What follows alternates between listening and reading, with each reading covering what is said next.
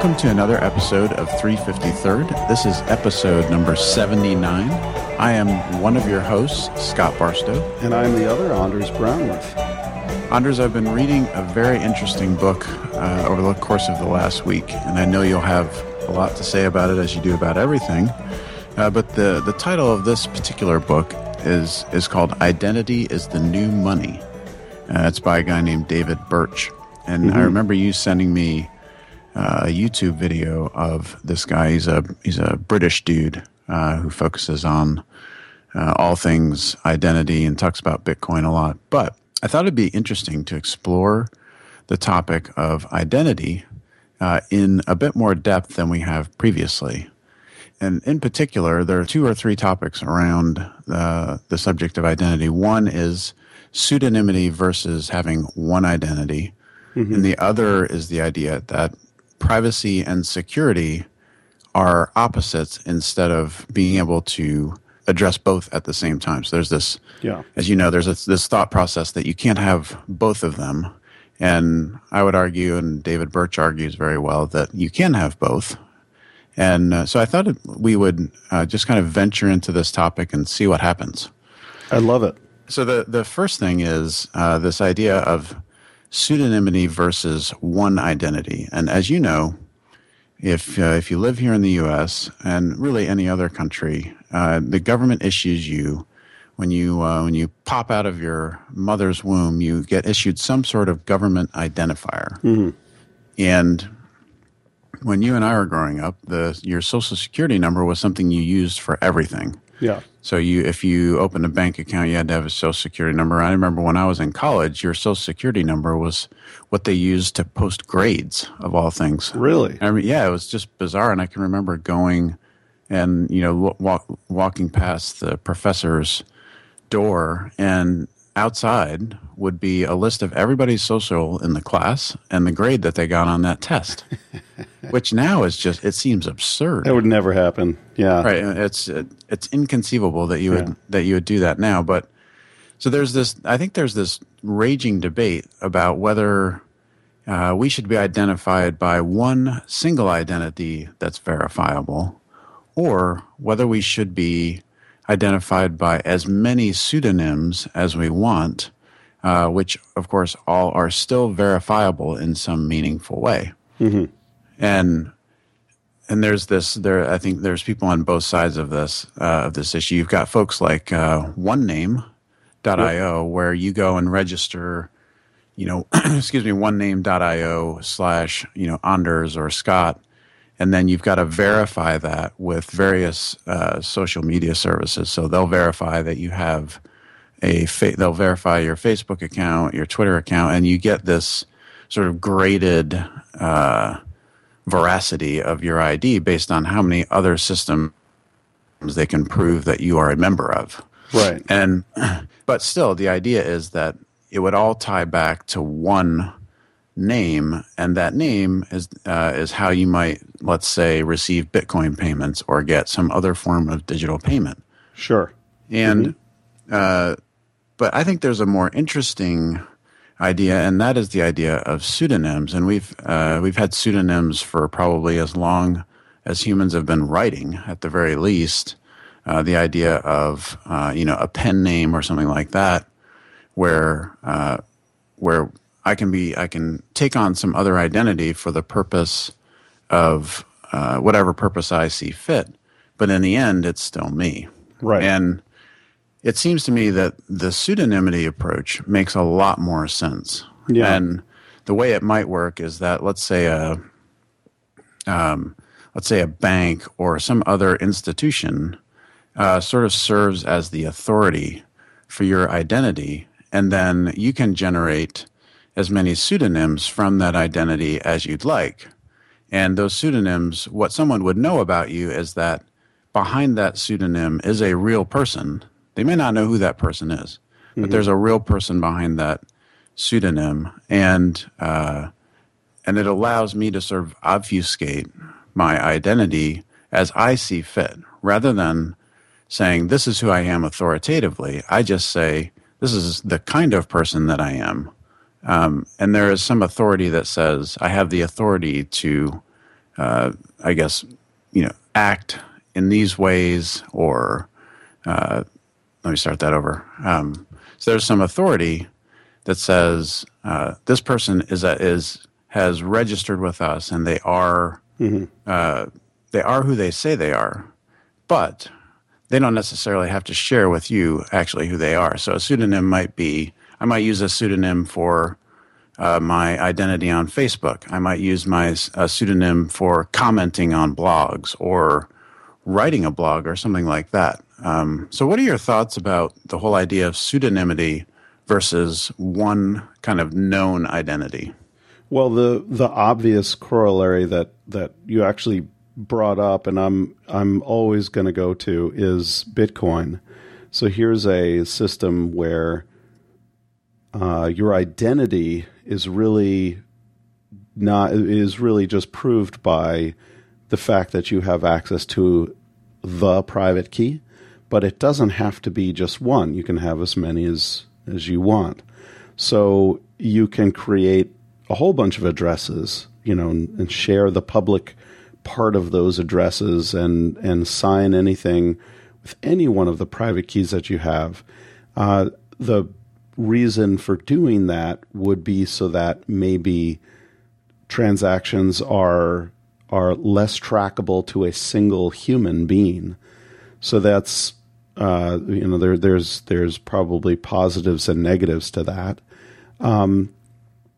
And the fact that, of course, computers can handle kind of any number of these things. So well, the government's decision to put one number to one person is understandable in a pre-computing era.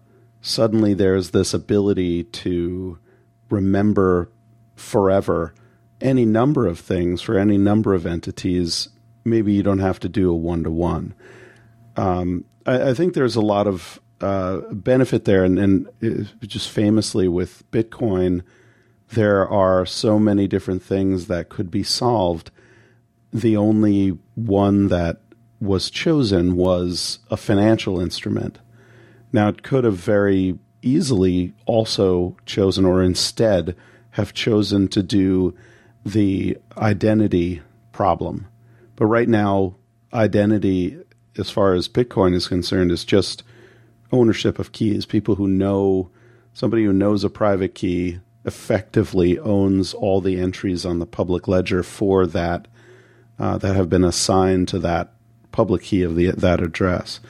So I don't know. I think there's it's certainly a very useful thing. And then you have all these instances in the modern world where, like you're saying, OneName, where you're trying to draw the systems together. Now, the problem with OneName, of course, is so I have a Twitter account and whatever else I have, and these things are pretty much just one-to-one. I don't have 100 Twitter accounts, but I do have literally probably 100,000 Bitcoin addresses. I've got a lot of Bitcoin addresses, and I don't. So if I put one into OneName, and then one person pays me, I kind of want to put another one there. Now, there are things that you can do to allow others to generate addresses for you. A hierarchical system. There is a hierarchical system so that you can retain a master key,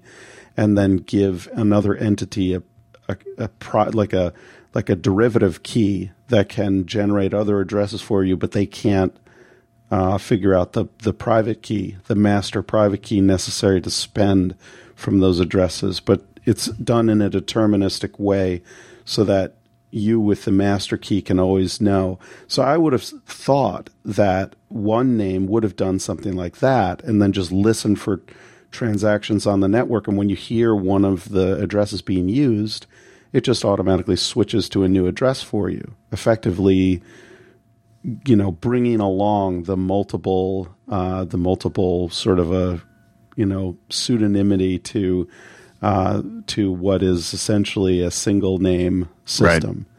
Yeah, I thought it was an interesting way. It feels like OneName feels like applying new technology in an old way almost. Right, Like exactly. why do I want to just be known by one thing? And I think to your point of what's different now, the primary difference now is that we all carry around with us in our pocket a device that can either A, do the math, or B, store any number of identities that we want. Mm-hmm. And we can use those at will. And so you have this remarkable thing that you're carrying around your smartphone that before now, there was no way for anyone to manage, let's say, thousands of identities even. Right. And now there's an authoritative, definitive way for me to say, I'm using this identity for this particular purpose, and there's a system backing this that says I am who I say I am, but you don't have to know who I am. All you need to know is that this identity is valid, and that I'm presenting it to you, and you can use that for the purpose that we've agreed upon right now. So I think it feels like we still have a ways to go on this, and I think you've got kind of the centralized thinking, and everybody gets sort of squirrely, especially governments and things like that. When you talk about being known by thousands of ways, and everybody starts getting scared about what that means, right. And I think because everybody goes the Silk Road path where they say, well, that will enable all sorts of nefarious activity, and I think. For me, as long as it's done right, and you have these trusted institutions on the back end, sort of backstopping the whole thing, you've potentially handled both privacy, which is what I'm interested in, and then security, which is what everybody's generally interested in. And it feels like that's something that can be done. That something can be done now as opposed to even 10 years ago. It really wasn't possible for us to even be having this conversation. And so it brings up another interesting point, which is this idea of credentialing. And what I mean by credentialing is there are things that I'm allowed to do based on who I am. So for instance, I can drive a car because I have a driver's license.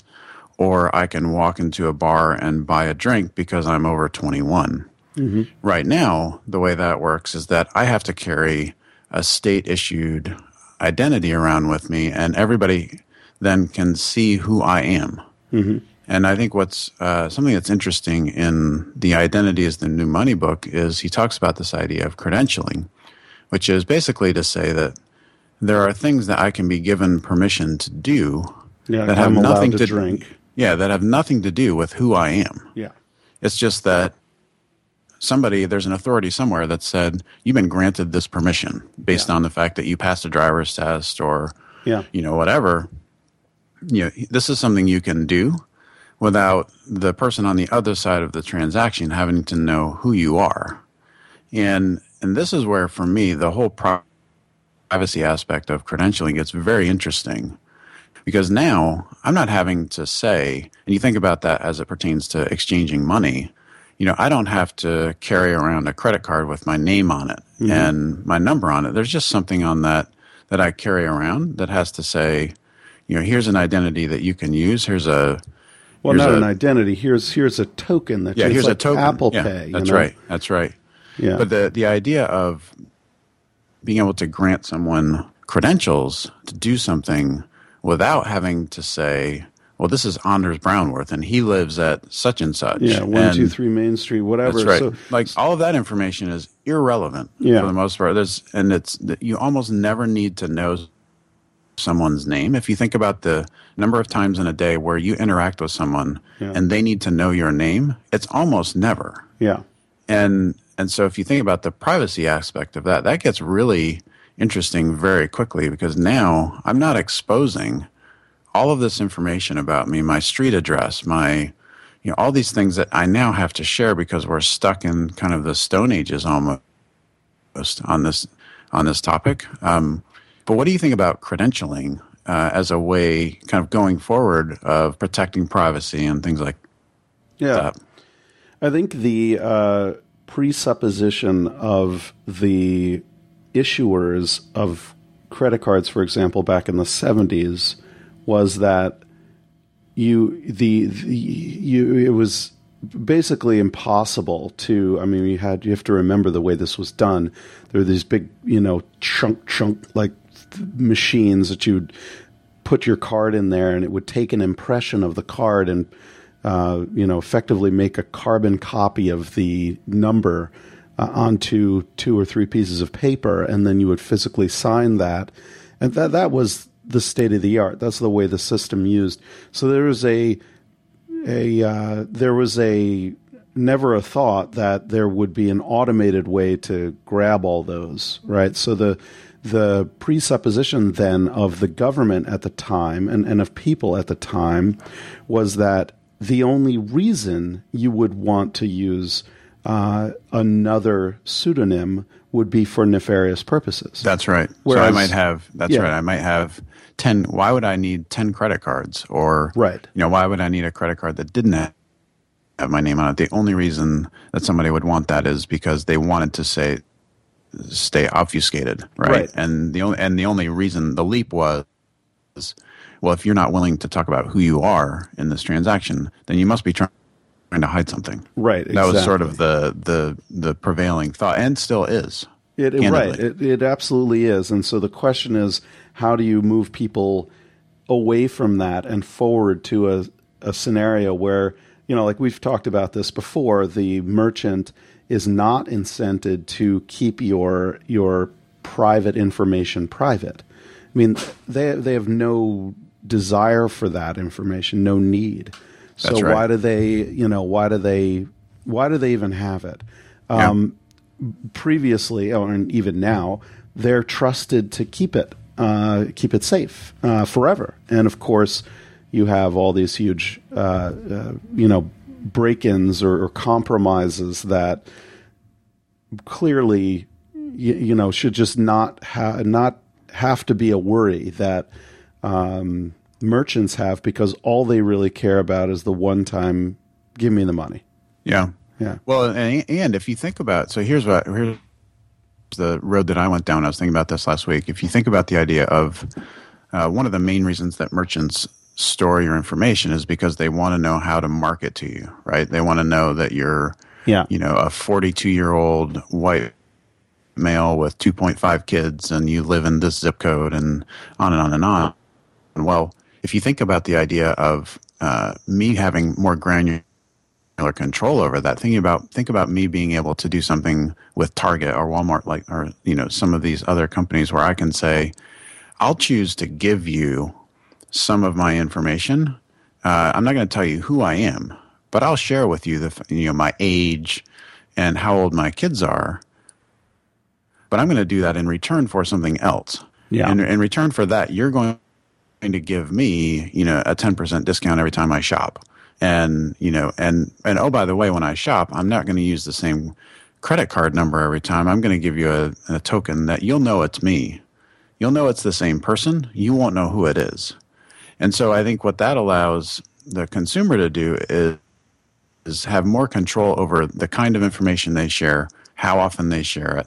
And so they can sort of trade that information instead of it now just automatically being coughed up because it's on the mag stripe of the card.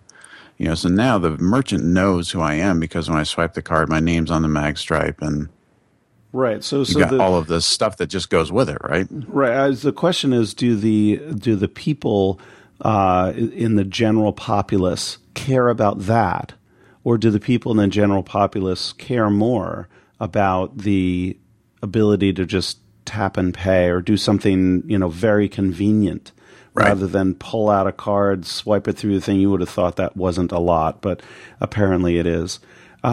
Unfortunately, I think they care more about the speed of the checkout process or something like that than they do about being tracked. And the case in point there is people walking around with a keychain that has like 20 loyalty cards on it. Right. I mean, the loyalty card, if you use your credit card to do the purchase, there is effectively no use for a loyalty card. That's right. They know exactly. So why do you have a loyalty card? Why do they pay you to have a loyalty card, and they pay you by cheaper prices, having you pay less.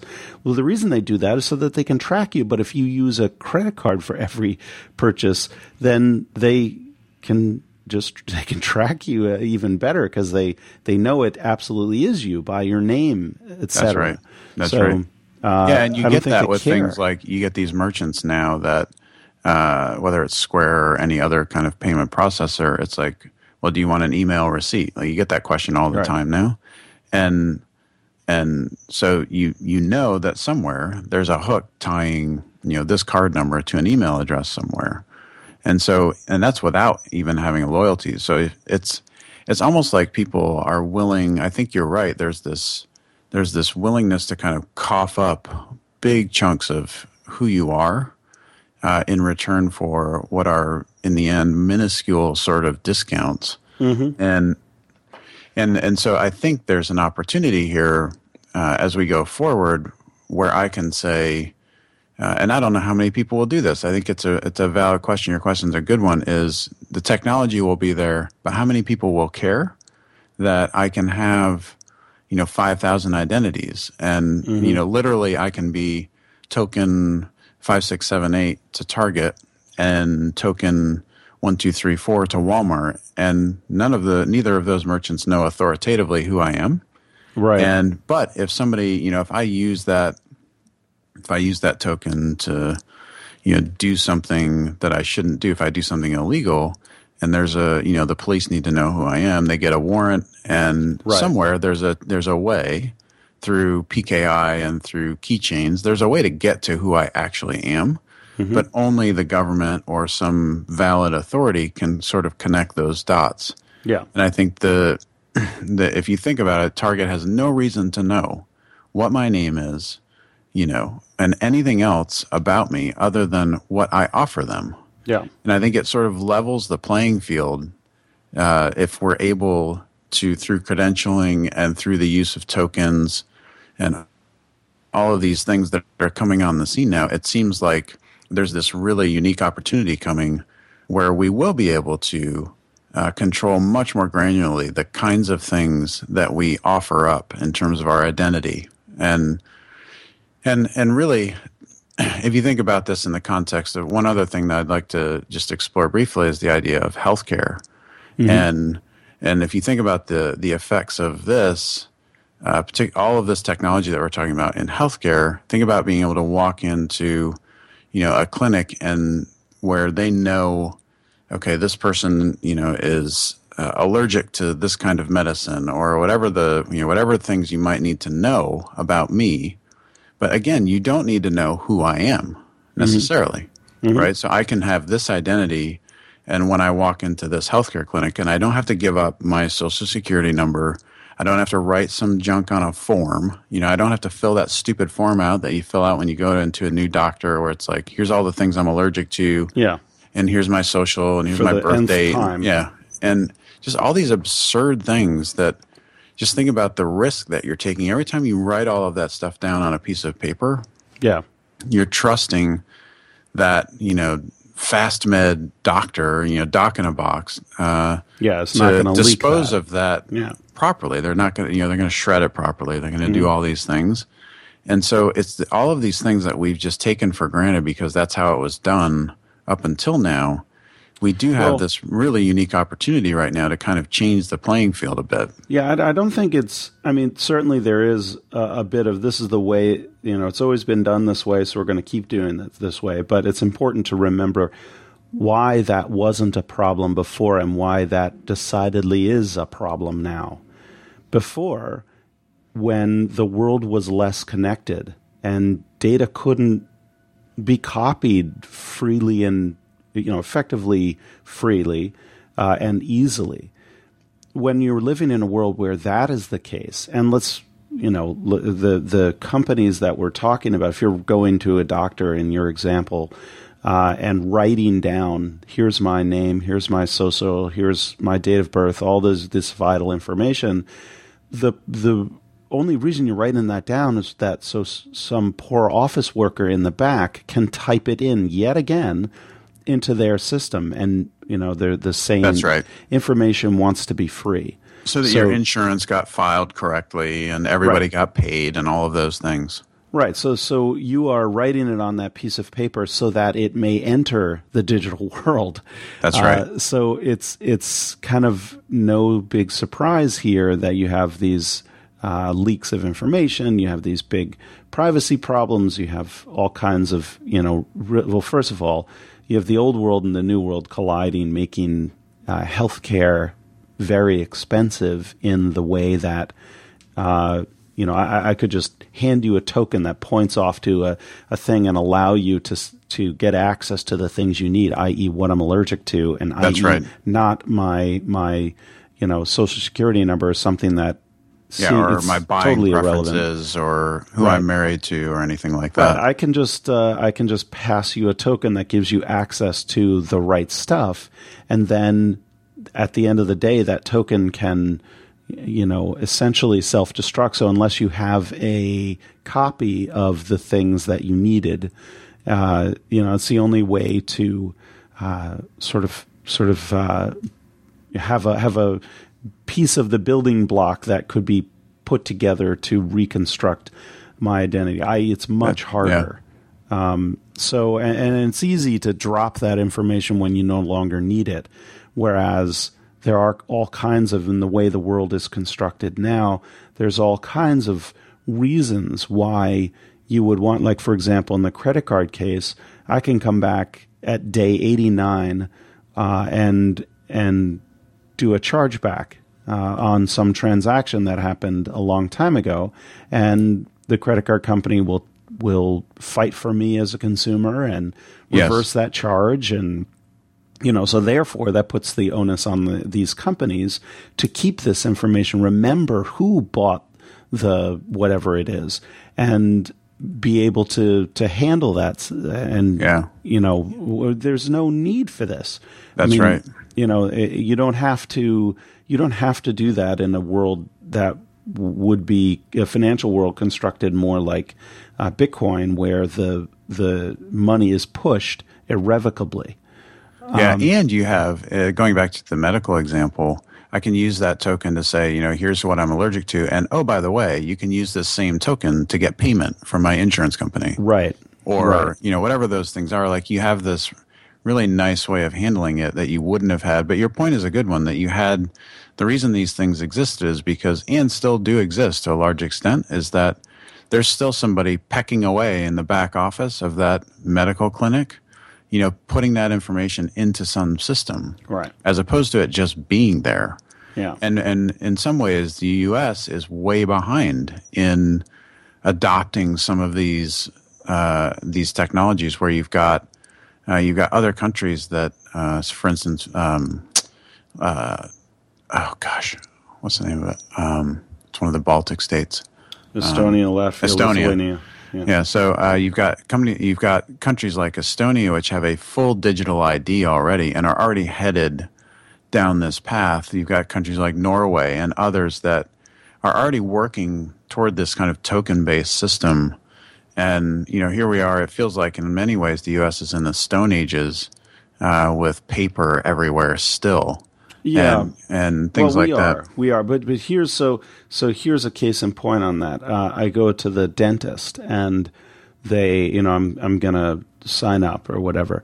So they were all excited about this iPad app that they had, and I walk in. It's actually not bad. I walk in. They hand me an iPad, and I fill out the form that's on the iPad. I.e., I type my name. Blah blah blah. The whole reason they're doing that is so they can skip paying the guy in the back room that's typing in whatever I've written down. Yes. And it's a smoothing that's going on, and they're all excited about it. But at the end of the day, I'm still typing in all this information that's effectively unnecessary. That's right. What you should be able to do is walk in and pull up an app that says, "Here's my token for." Yeah, this gives you access to tap it on the tap it on the payment thing, right, and or tap it on their system, and all the information transfers that they need to know, right. And then if you want more, we can arrange a different token that gives you access to more, if that's it turns out I need to know your blood type or whatever that. Mr. Brownworth, today we're going to need to know this or whatever.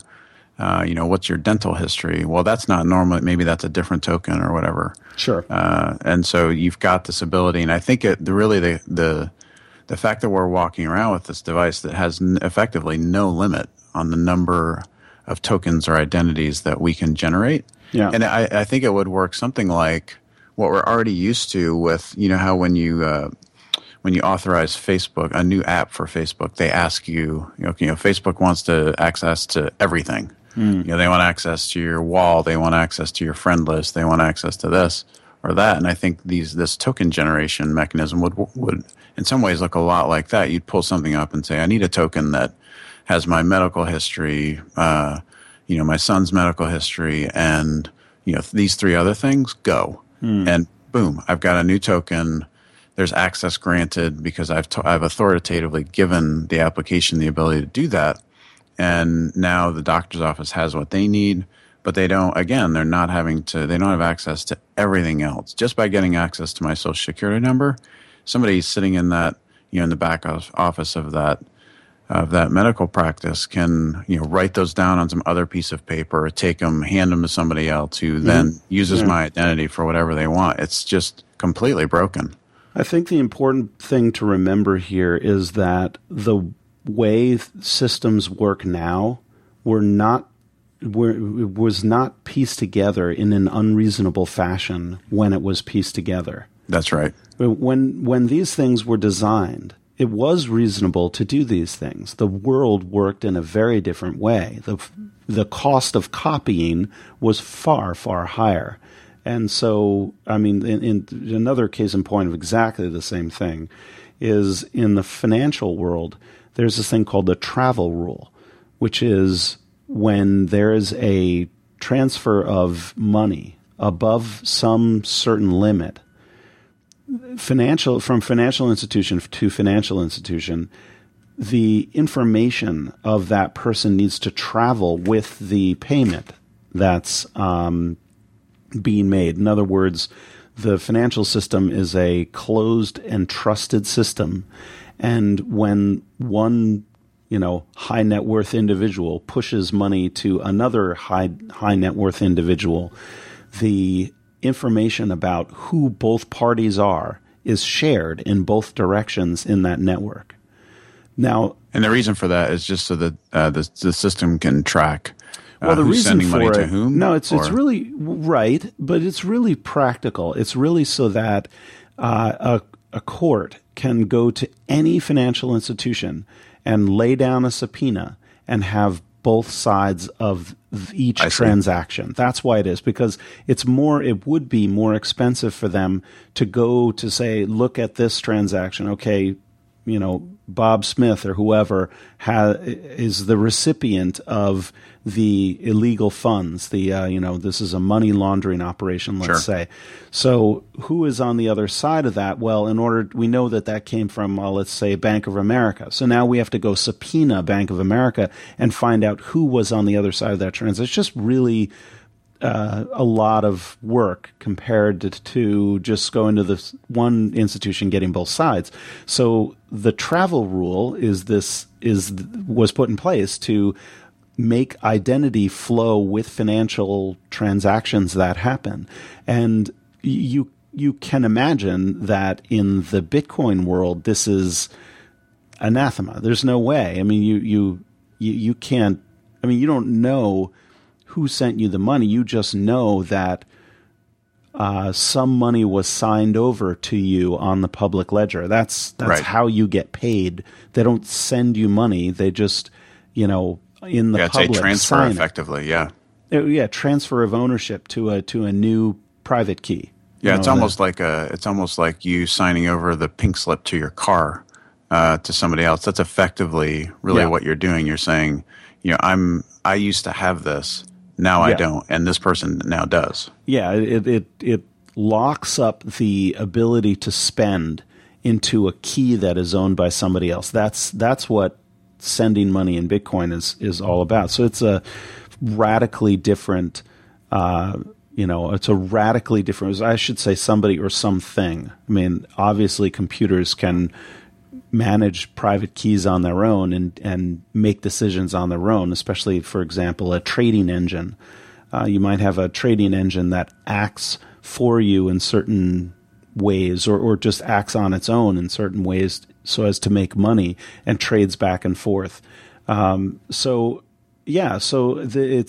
You see what you see colliding here is a not unreasonable way that the world was designed back in the day, colliding with a fundamental new reality that makes it laughable.